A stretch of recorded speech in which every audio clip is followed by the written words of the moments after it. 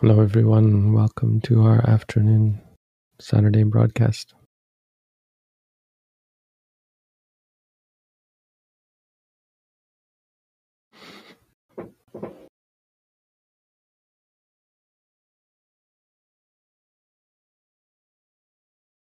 So, as usual, we'll start with meditation, and you're welcome to post questions in the chat, and our volunteers will collect the questions and organize them. It's questions that have practical importance or are about meditation, and we'll answer those ones first. If you don't have any questions, or once you've posted your question, then just close your eyes and let's get started.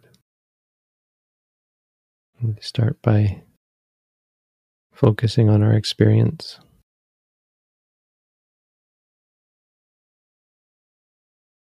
Watch the stomach rising and falling when you breathe. When it rises, just say to yourself, rising. When it falls, falling. Rising, falling.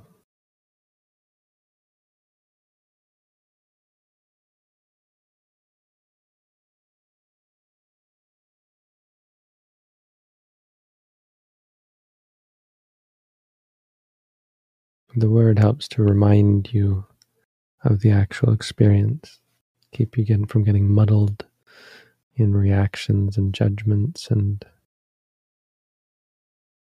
discursive thinking.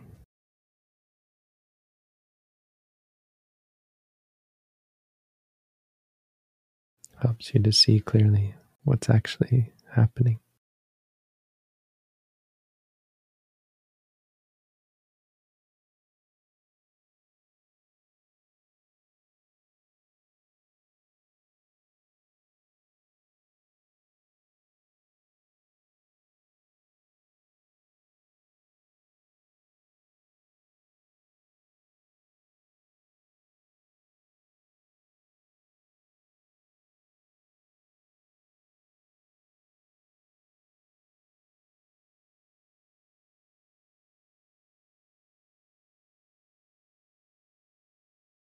You can note that you're sitting, note the posture, the feelings in the body of sitting. Say to yourself, sitting, sitting. If you're standing, you can note standing. If you're walking, you can note walking, walking.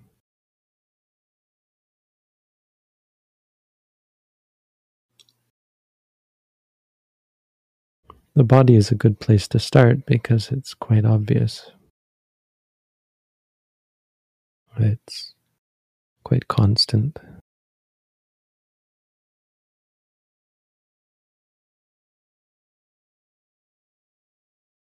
And so just be mindful of the movements of the body and the movements in the body.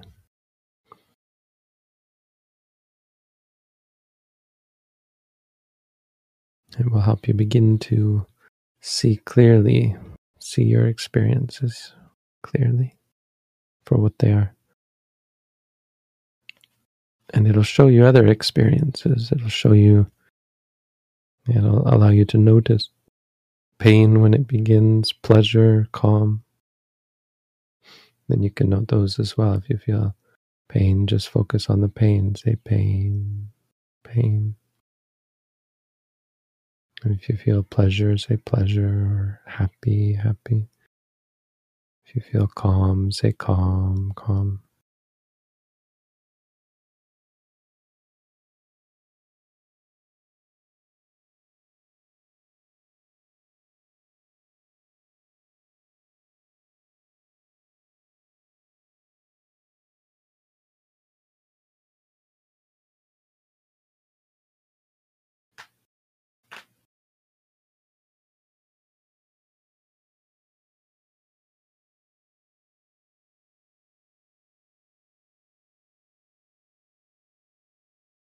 And just note it until it's gone. And when it's gone, come back to the stomach and continue watching the stomach rising and falling.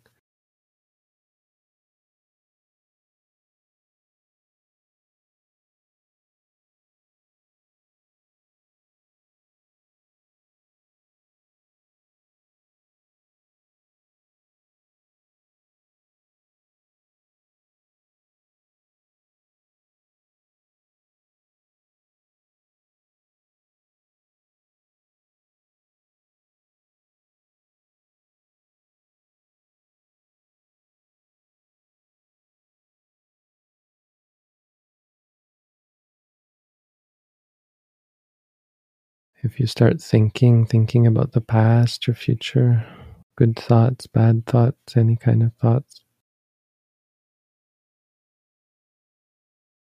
just try and bring yourself back to the present moment. Keep yourself focused on the experience. Say to yourself, thinking. We're not trying to stop ourselves from thinking. We're just trying to see thinking as thinking, not get lost in it, and not react to it.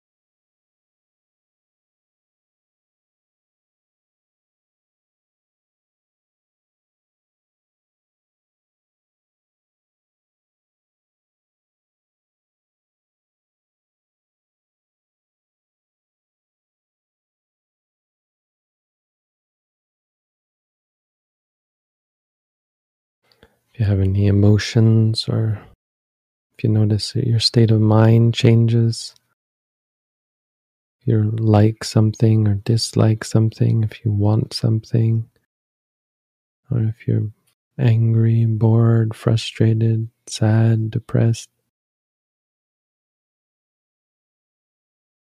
just try and note the state of mind, liking or wanting, disliking, frustrated, bored, sad. If you're tired or drowsy, or if you're restless or excited, you can note that. Worried. If you have doubt or confusion, just try and note the state of mind, whatever it might be.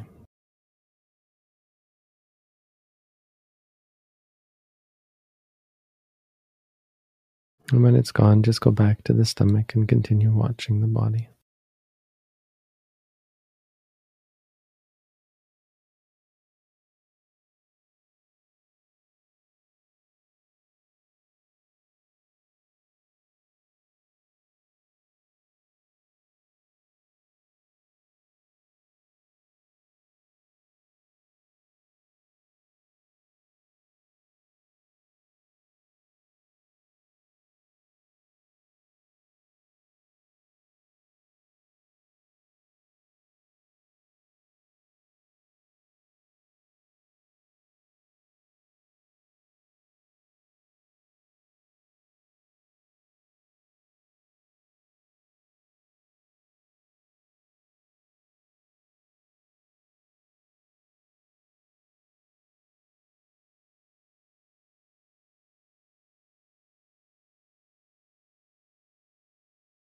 And finally, if you sense anything in the room around you or in your mind, seeing, hearing, smelling, tasting, feeling, you can note all of these as well. If you see images or lights or colors, just say seeing. If you hear a sound in the room, hearing, or you hear music in the mind or hear something outside, hear something mentally, say hearing. Smelling, tasting, feeling, note the senses when they arise.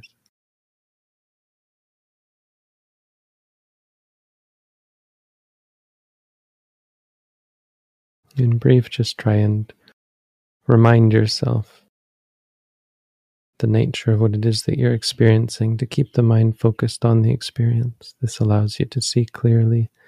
It allows you to see how you misunderstood your experiences, misconceived them, how you thought it was going to bring happiness or success, to control or seek stability or crave or chase after sensuality.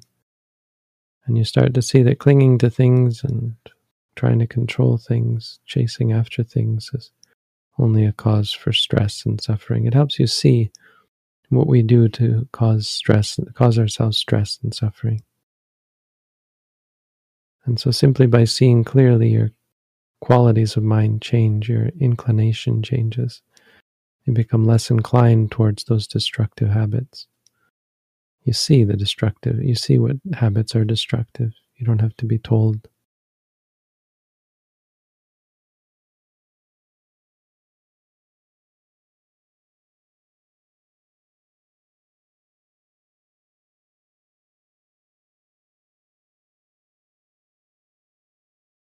All right, so I think we'll get started on the questions maybe a little early, possible. We'll continue to practice meditation together, but if there are questions, as questions come in, you're welcome to post them. We'll just get started. I'm going to have to leave a little early today. We do have questions. Does this practice also lead to the attainment of jhanas? Well, jhana means meditation. Specifically can refer to states of meditative attainment, states of clarity of mind, states of purity of mind, tranquility of mind. In Buddhism, the states that are recognized are those that are free from the 5 hindrances. So yes, this meditation helps you to gain states where your mind is free from the 5 hindrances. Absolutely.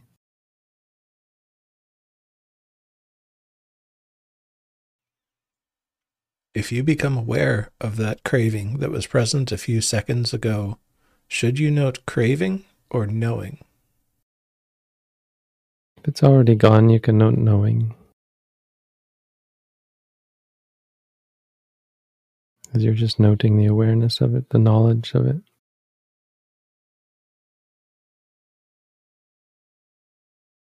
See, the idea is that it prevents you from extrapolating or going further. Rather than finding meaning in the experience, you just remind yourself, or you focus on the experience itself without any extrapolation or meaning. It is what it is.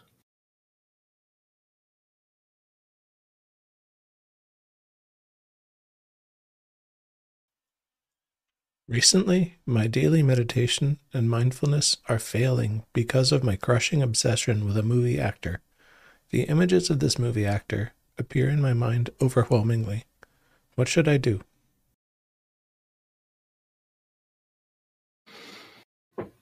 I don't know if you've read our booklet on how to meditate, or if you're practicing the way we practice. But when you see things, you would just note seeing. If you like what you see, you would say liking. If you start thinking about what you see, thinking. If you want something that you see, you'd say wanting.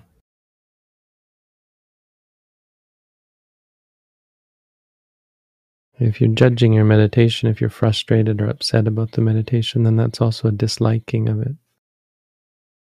So it's important to have the perspective in mindfulness that the qualities of mind that appear to be getting in our way are not a sign that your meditation is failing. They are the object of the meditation themselves. They're what you have to be mindful of. And so the seeing that they are negative, that they are problematic, is all you need. The fact that you're seeing that is a sign that you're to some extent being mindful, and the more mindful you become, the more clearer you'll see that. And as a result of that clarity of mind, again, you'll incline away from those destructive mind states, those stressful mind states.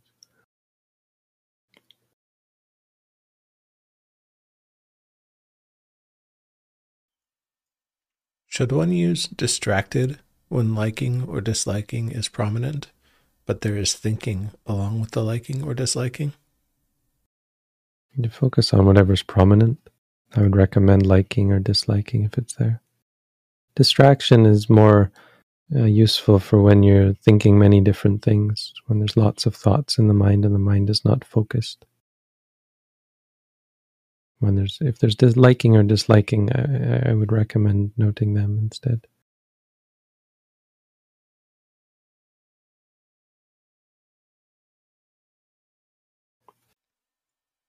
Is noting about saying words mentally. Do we actually say things like seeing, thinking, or do we just imply it without saying anything? I don't know what it would mean to imply it. It's a mantra, so you repeat it in your mind. When you see something, you would, in your mind, say to yourself, seeing, seeing, just like any mantra. Except this is a mantra that focuses on reality, so it's not different in its practice, it's different in the focus, the object. The object is your experience. That's all that's different.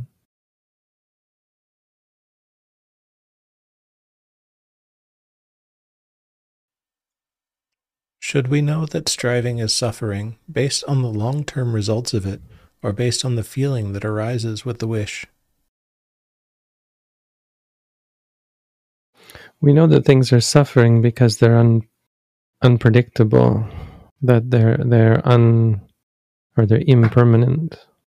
They arise and they cease. That's ultimately how we know that things are dukkha, not which isn't quite suffering exactly, but that they're not worth clinging to. They're not happiness. They're not a source for satisfaction. And that's what we're looking to see. Striving isn't always suffering, or isn't always bad, let's say. Striving can be very good if you're striving for the right things. It can be essential to the practice. But that you know that things are not worth clinging to is by observing them in the present moment. And as you see more clearly, you'll see that nothing's worth clinging to.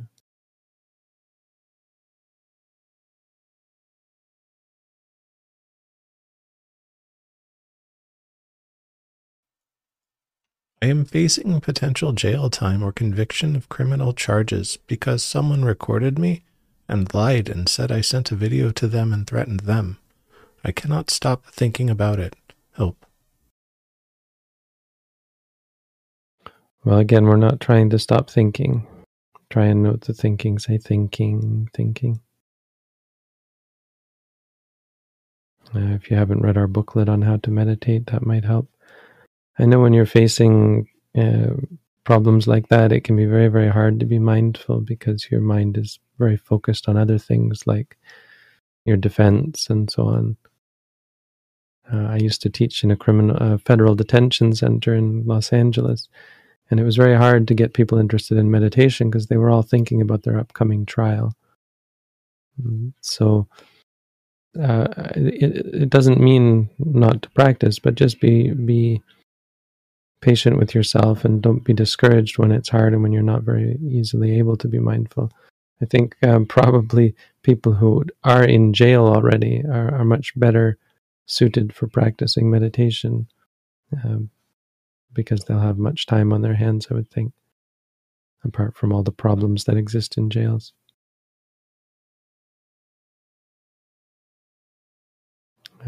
But certainly it doesn't help you any to have your mental health compromised by stress and worry and fear and so on. So try and use mindfulness as a means of dealing with those. Read our booklet and it might help you.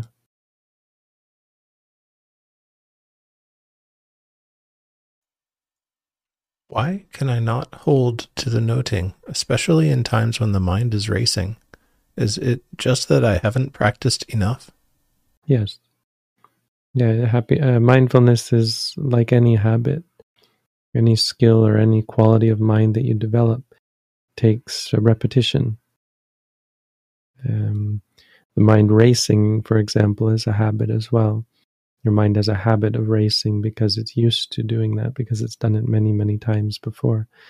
And it's been charged with a emotion usually. It's racing because of liking or disliking or worry or fear or so on. So by changing those emotions, the way you react to things, you can change the direction of the mind. It's just a matter of building new habits. So we're trying to build a more wholesome, beneficial, healthy habit of seeing clearly.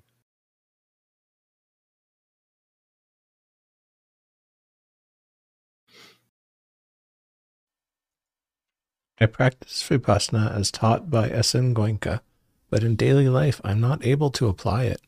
I get carried away in the moments. It feels as if I'm attached to my suffering.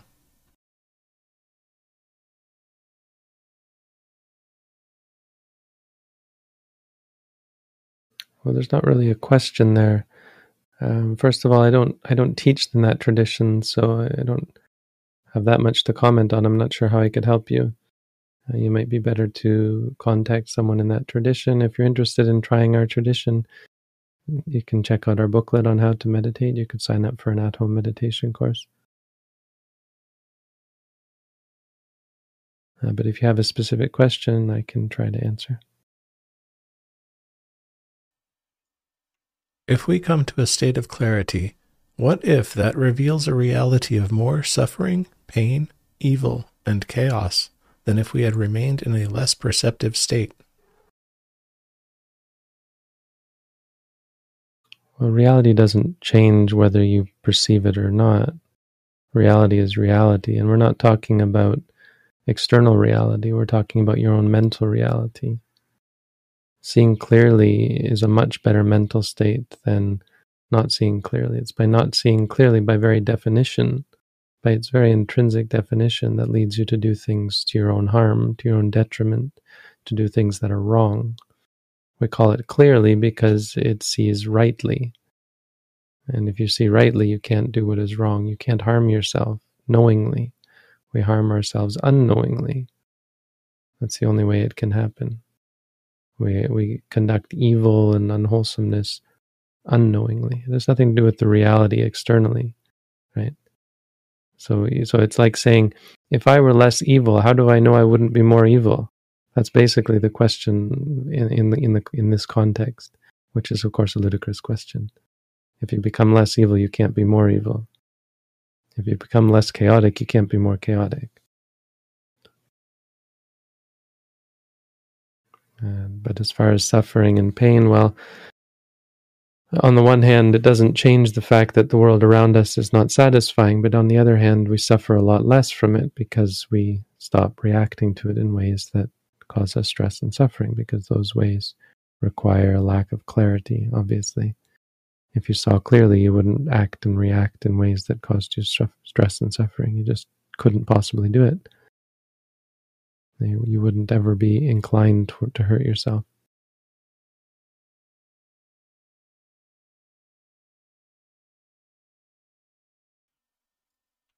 When I am deep into Photoshop art, there are no thoughts to the past nor the future. My mind is totally present. Is this called mindfulness? What's the difference with the mindfulness in meditation? Well, your mind isn't totally present. It's present in the sense that it's with its object, and that's concentration. That's single-pointedness of mind. That's not mindfulness. Mindfulness is a kind of presence that's different from that. Mindfulness is an awareness of the reality of your experience. Reality is experiential. Reality isn't Photoshop. It isn't art. It isn't ideas that you might have. Well, it is the ideas, but it's focusing on the ideas rather than acting them out. So when you get an idea and you go with the idea, or when you judge something and you say, well, this would be the right thing to do, or that would be the right thing to do, often based on instinct, then you're just following after the experiences rather than seeing them clearly. So when there arises an idea in the mind, being aware of that idea as an object, you could never really do Photoshop art at the same time as being mindful, because you're too busy focusing on the experiences that arise to act on them. Mindfulness is what grasps the experience clearly, fully. So it's when the mind is fully focused on the actual experience in front of you. For example, seeing, right? When you're looking at the screen, you're not focused on the seeing, you're focused on the concepts, the colors and contrasts and so on, all the mental reactions to the experience. But the actual experience of seeing is what's real. Seeing, and then all of the reactions in the mind, liking, disliking, thinking, judging, all of those things that are put into use when you do work with, with computers or whatever. But it's all those things that we put into use that we need to instead take as objects of meditation. So mindfulness takes those as an object. When you grasp seeing clearly and your mind is just focused on the seeing, when you have a thought in the mind and your mind is just focused clearly and fully on the thinking, that's mindfulness. Concentration is, you can be fully concentrated on killing someone. That's nothing to do with mindfulness. Concentration,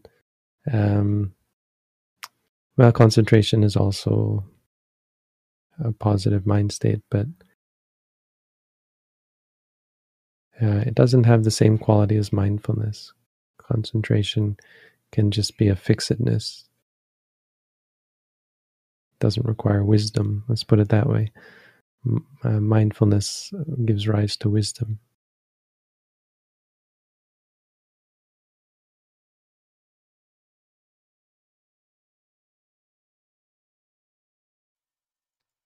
Are there any long-term dangers of legs getting numb and spine getting tired by meditating for long? Well, the spine can, in certain cases, cause problems for people who have injuries.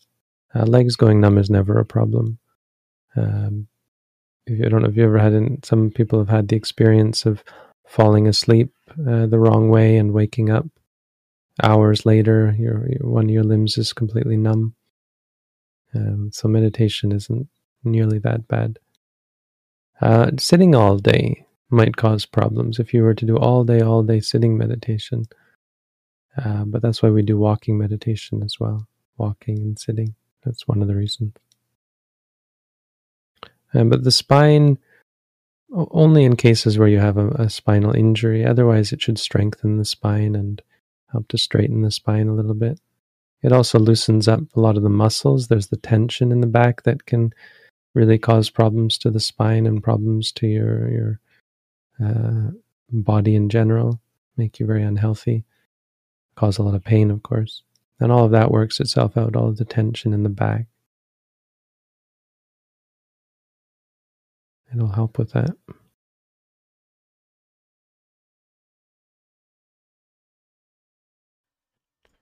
Since finishing the at-home course, I am not able to motivate myself to meditate.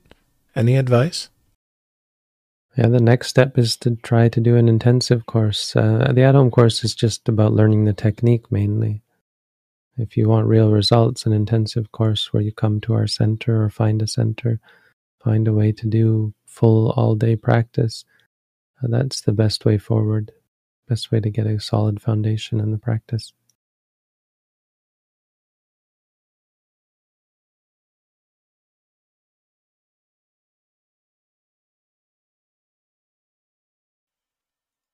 I've taken your advice to note knowing when I notice myself comparing myself to someone else or unwholesomely judging someone else. Is there anything else to look out for with regards to conceit? Conceit is based on misperception of things. So when we focus on things with mindfulness, we gain a right perspective and perception of things. And so conceit doesn't arise. Don't focus on things like conceit. Don't go looking for them or trying to fix them or something. Just try and see what your experiences are clearly, right? Don't be obsessed with things like conceit or even the hindrances or so on. Even just focusing on the stomach. This is the sort of thing that helps you free you from the hindrances. You don't have to go and eradicate things like conceit or any of the hindrances.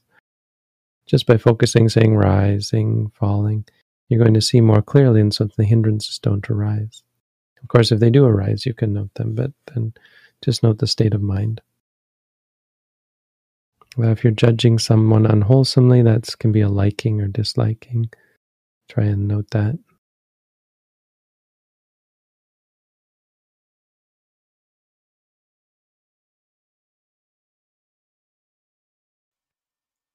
How can I be mindful in teaching, driving, doing house chores, and talking to people? Well, for some things it's a lot easier, like driving, doing house chores. That's pretty easy to be mindful, just to put your mind to it. If you remember and you think, okay, now I'm going to do this house chore, I'm going to try to do it mindfully.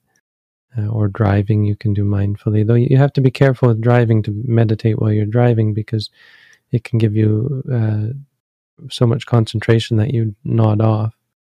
So just try and be wary of that. I recommend people do chanting when they drive. It helps keep you awake if you have strong concentration. If we're talking to people or teaching or listening to a teaching, it's a little more difficult, and you sometimes just put it aside because you're focused in other ways. But you can still be mindful. You can be mindful of the sound of your own voice. You can be mindful of the movements of your lips, the tension. You can also just be mindful of the fact that you're sitting. You can also speak and be mindful of the body at the same time. You can be mindful of the emotions in your mind or the thoughts in your mind that are leading you to speak. You can be mindful even as you're speaking.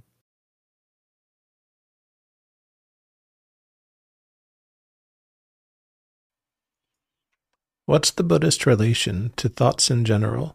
Are there thoughts that are true, or are thoughts never true since they are only concepts?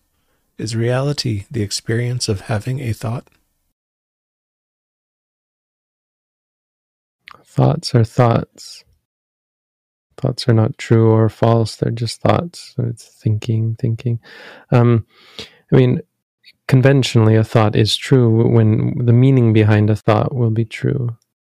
Or can be true. If a thought says something about the world, it can be right or wrong. If you think to yourself, I have a soul, I have a self, myself lives forever. Or if you think to yourself, Buddhism is wrong, the Buddha taught something wrong, bad. Well, those are thoughts that are wrong. So thoughts can be wrong like that. You just go wrong thought. Thoughts can also be unwholesome, of course, which makes them wrong in a different way. If there's angry thoughts or greedy thoughts or abusive thoughts or conceited thoughts or that sort of thing. Reality is the experience of having a thought, of thinking. It's the reality of the experience of thought.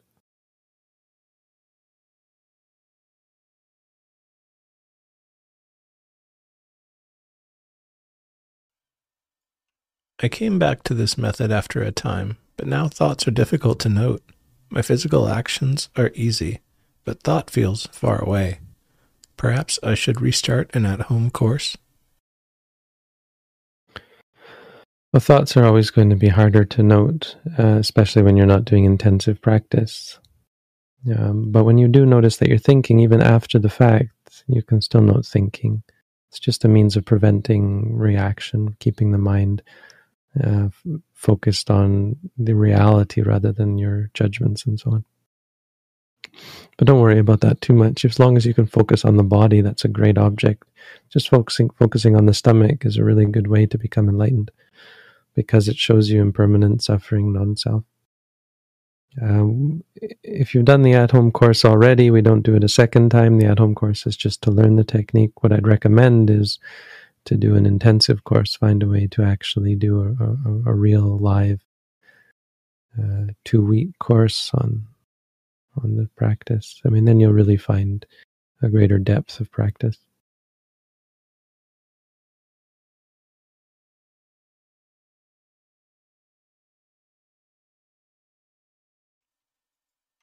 I've started doing more meditation at home, 3 times for 2 hours each time. Is it normal that the perception of time to change? Yesterday feels like 3 days ago.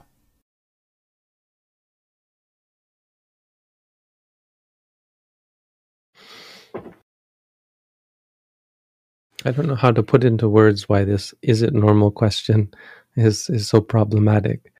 I guess the real problem is that it kind of avoids the fact that you should be mindful of such perceptions. I mean, this is such a very common question that people ask: is it normal X? And that's not really our focus. That's the wrong way of looking at your experiencing, asking yourself whether this is normal or not normal. I guess a big problem with it is it issues a lack of understanding of impermanence, because impermanence admits of no normal, and so our desire to find reassurance of normal is this clinging to stability. Right? We want to know that we're not abnormal, or there's not something wrong, because we're afraid of the potential things that could go wrong, right? And you have to some extent let go of that. You have to be able to, instead of trying to judge or get a quality assessment of an experience, you have to look at the experience just for what it is. And so the right way to look at an experience when you feel a perception of slowness of time is to note the perception. If you feel like that, you say feeling. If you're thinking or wondering about it or worried about it, you can note all that. But if it's just an awareness that, boy, time is going very slow, you can note thinking or knowing or something like that. That's how you should approach experiences, rather than trying to get a sense of what experiences are normal, because our experiences are not going to determine the quality of the practice, only our reactions to them. And this is a problem that you have, a misunderstanding that has to be corrected for meditators, is the idea that your experiences are going to tell you how you're progressing. That's not the case. Your experiences are going to change, and clinging to any experience like this is the way, or this experience is a good sign or it's a bad sign, is really problematic. You should look at your reactions. Hey, when that arose, I didn't react like I did before. I didn't get angry like I did before. There's a sign of progress. Hey, I used to really cling to this and now I'm not clinging to it. Hey, there's a sign of progress. Those are the signs of progress, not the experiences. So your experience, in this example, that time, perception of time changing, is neither good nor bad, is neither here nor there, is a caused by something, some specific quality of mind that's been developed, but it's neither here nor there. It's an experience, and it's something that should be noted. Again, your experiences are not going to determine the quality of your practice. How did you react when that experience arose? That's what's going to determine it. And so rather than asking yourself whether it's normal, try to just look at the experience and see it arise and cease.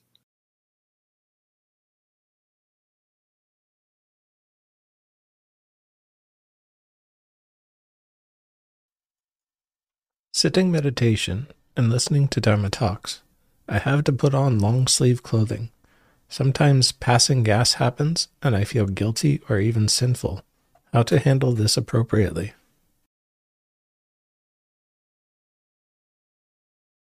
I'm not quite sure I understand the connection in this question.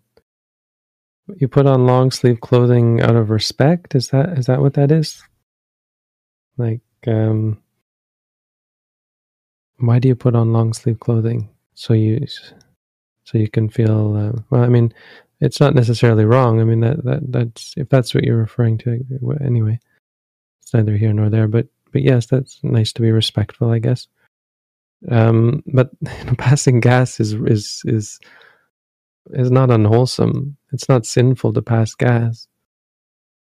Why would that be sinful? Actions are never sinful. It's the quality of my mind behind them. So in fact, the feeling guilty or afraid and so on, that's actually the unwholesome part. When you're afraid or worried or disliking or sad or so on, that's the problem, because those things are mental. If you dislike the smell of the methane or so on, that's also unwholesome. So I don't know if you've read our booklet on how to meditate, but that's where I would start. Read the booklet. If you're interested, you could do our at-home course. If you've done all that, you could find a way to come and do an intensive course. That might help.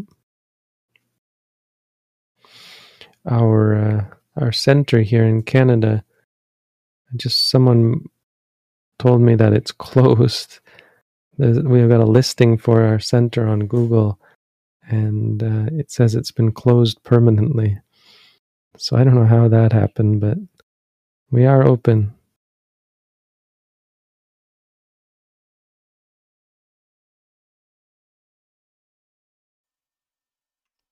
Can overindulgence and getting bored by our addictions lead us to permanent motivation to meditate?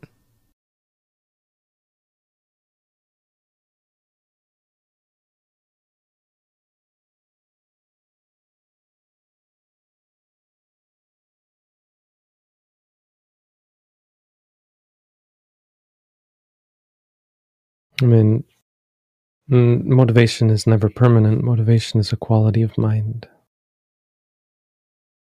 So there's lots of qualities that can support motivation: confidence, wisdom, mindfulness, association with good people.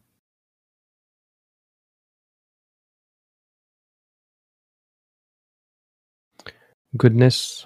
If you do lots of good things, if you try to be a good person, you'll be more inclined to meditate.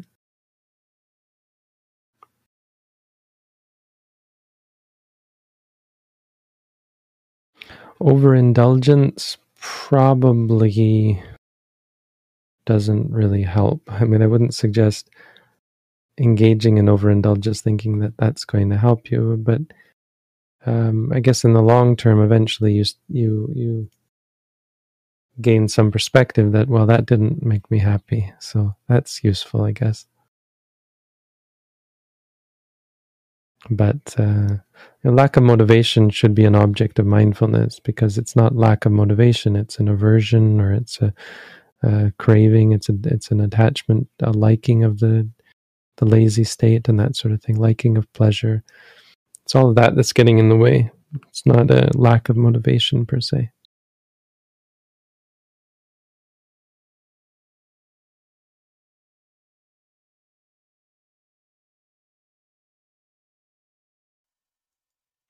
Can we theoretically get to enlightenment by only using your booklet and not consulting a teacher? I mean, you can theoretically get enlightened without a teacher at all, without a booklet or a teacher or anything, theoretically. But that's not taking into account who you are, because only a certain person in a certain situation would be at all capable of doing that. And that's a very, very, very, very, very, very special, rare person. Probably all such people have already become enlightened, and anyone else is not there yet. And so you have to rely on your qualities of mind much more than well, not much more. That's not fair. You have to rely on qualities of mind, let's say, as much as or as well as the instruction that you get.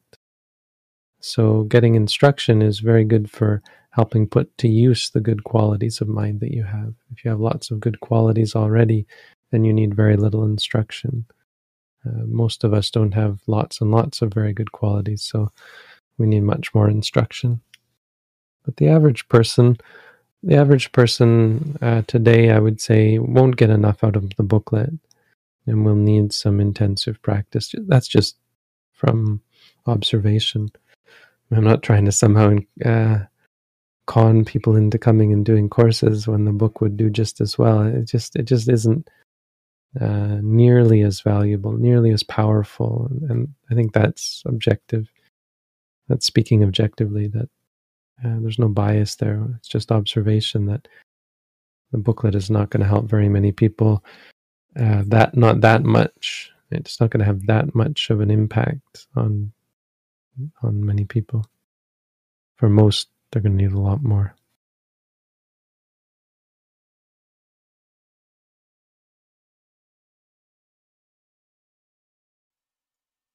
If one is meditating and noting various thoughts and feelings rising and falling, and some instances, or a few seconds of nothing in between, is those in-between states increasing a sign of progress?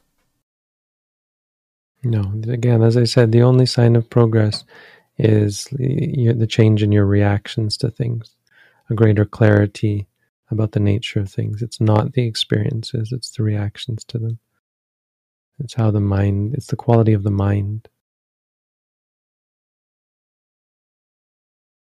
So it's actually somewhat problematic to fixate on a certain experience, like a very focused experience or a very quiet experience, and think that somehow that's a good sign, because then you start to cling to it, you start to depend upon it and force it and try to make it stay, try to make it come, and do whatever you can to encourage that state.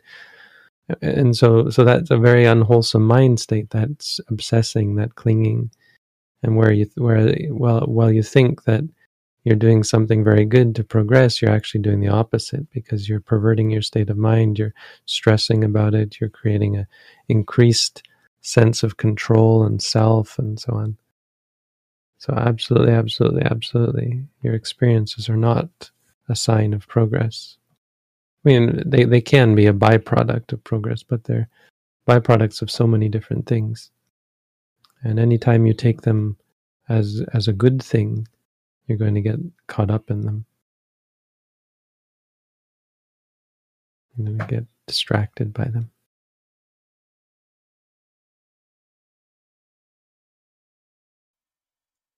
If I am reborn as a human, how will I find the teachings of the Buddha if I am in a society that doesn't believe or know it? Mm-hmm. It can be quite hard. It's quite possible that many people, I mean, think about when the Buddha rose, there's many people at that time who never heard of the Buddha at all while he was alive.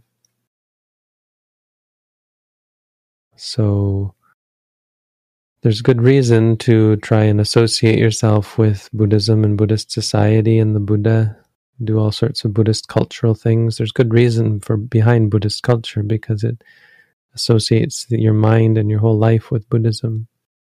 That's a good thing. Makes it much more likely that you'll be reborn in a place, in a situation where you are able to come in contact with the Buddhist teaching.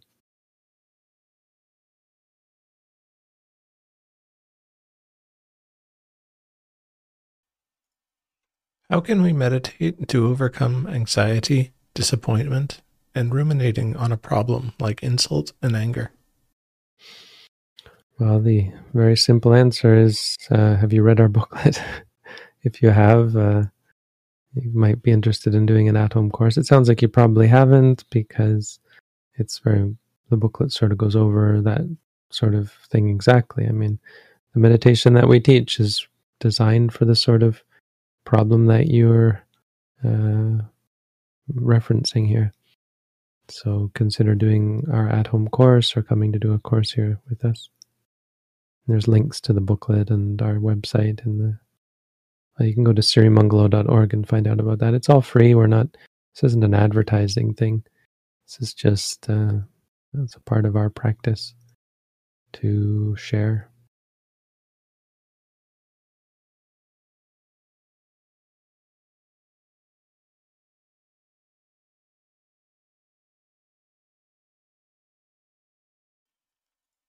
When noting rising, falling, followed by sitting, I find myself wanting to note sitting in time with the breath.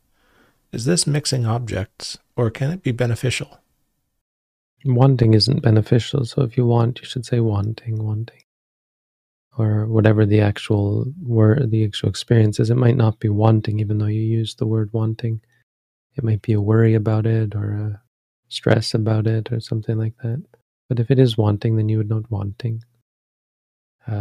Because yes, sitting is a completely different object from rising. It has no reference to rising and falling. So try not to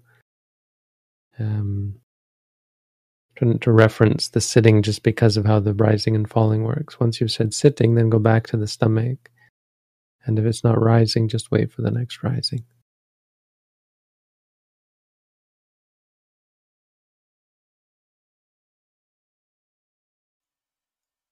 Is there a distinction between how samatha feels, e.g., there is nothing but a white disk, and how our awareness of whatever arises in vipassana feels?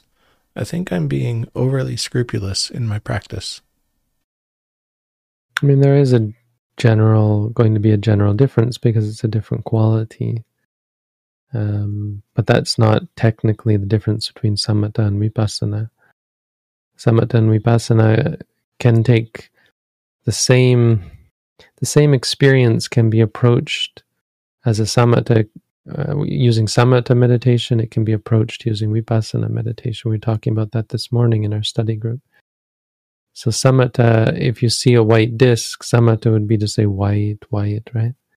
And vipassana would be to say seeing. And it's a subtle difference, but white is, it's a concept. It's the entity. It's the thing that you're experiencing, the white disc.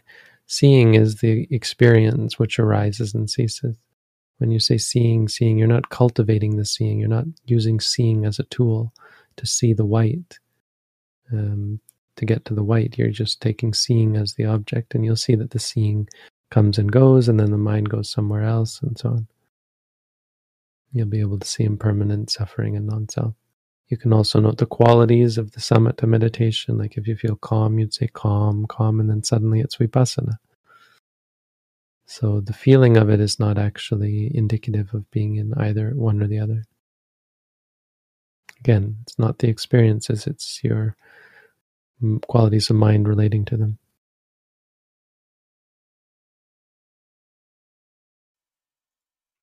Can we eat meat if we are getting malnourished and underweight on vegan diet? And how to prevent constipation after eating meat? So eating meat is nothing to do with what I teach. You're welcome to eat meat, and it's not an unwholesome thing. But as far as preventing constipation, that's absolutely not something I teach. So that sort of question is not appropriate here. If you want to know the answers to such questions, you should find someone who teaches such things.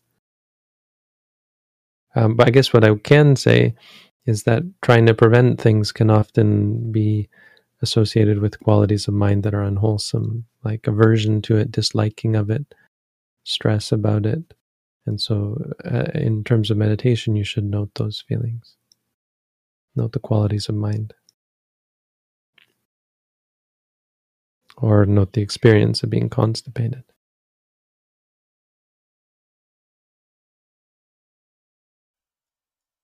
Is being our own light by growing on our experience is better than listening to any preacher?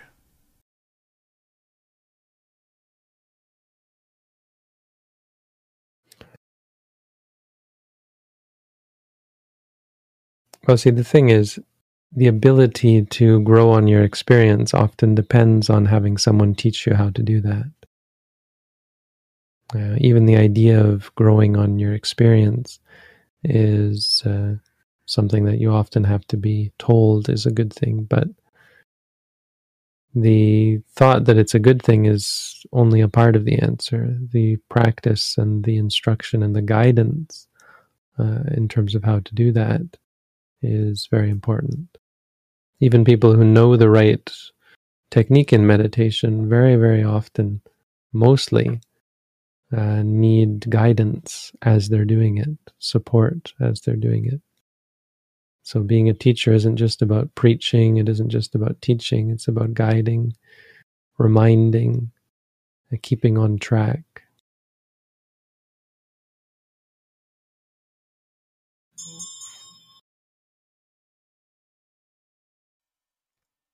The most common distraction in practice I note is planning, either for work or house chores. I return to rising and falling as soon as I notice it. Any tips on how to deal with habitual, persistent planning? So we don't deal with things per se, like there's nothing more that needs to be done.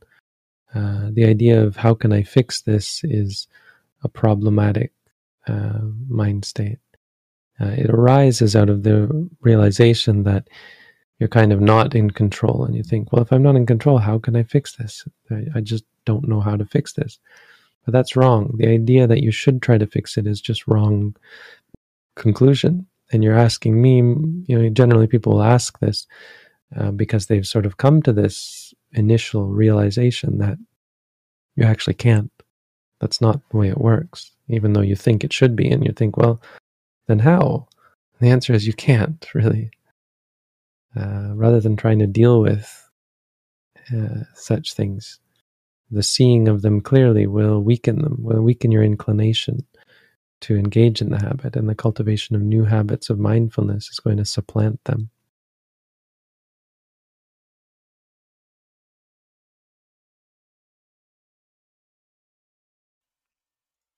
Does the concept of impermanence rely upon the concept of permanence?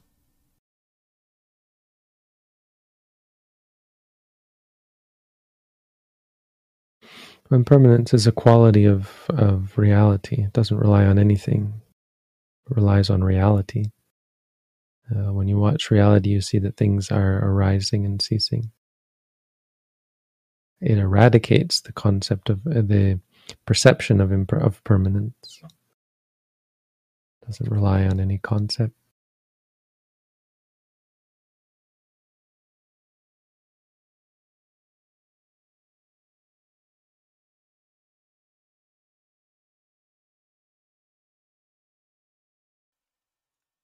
If a person hates me, is that my bad karma in the past causing him to hate me in this life? Or could it be that he has just created a bad karma to me now? How do I know this? It's very hard to know karma. Hard to know. Usually, I would say, there's a longer story than we're generally aware of. When people hate us, there's often a lot more. And so we often use karma as a means of placating ourselves, reminding ourselves, look, I don't really know what the real past story is here. No, I could have done something terrible to them, so I won't be too concerned with it. But you don't have to rely on karma to do that. You just have to rely on wisdom and mindfulness to see that the best way to act is usually, well, it's always not to get upset. It's usually to just be patient. So you don't need to know your past karma. Karma is much more useful to understand the implications of our acts, to help us realize on a grand scale what we're doing to ourselves on a momentary level, how our bad habits are going to have consequences. Helps us to realize the sort of perverseness of them.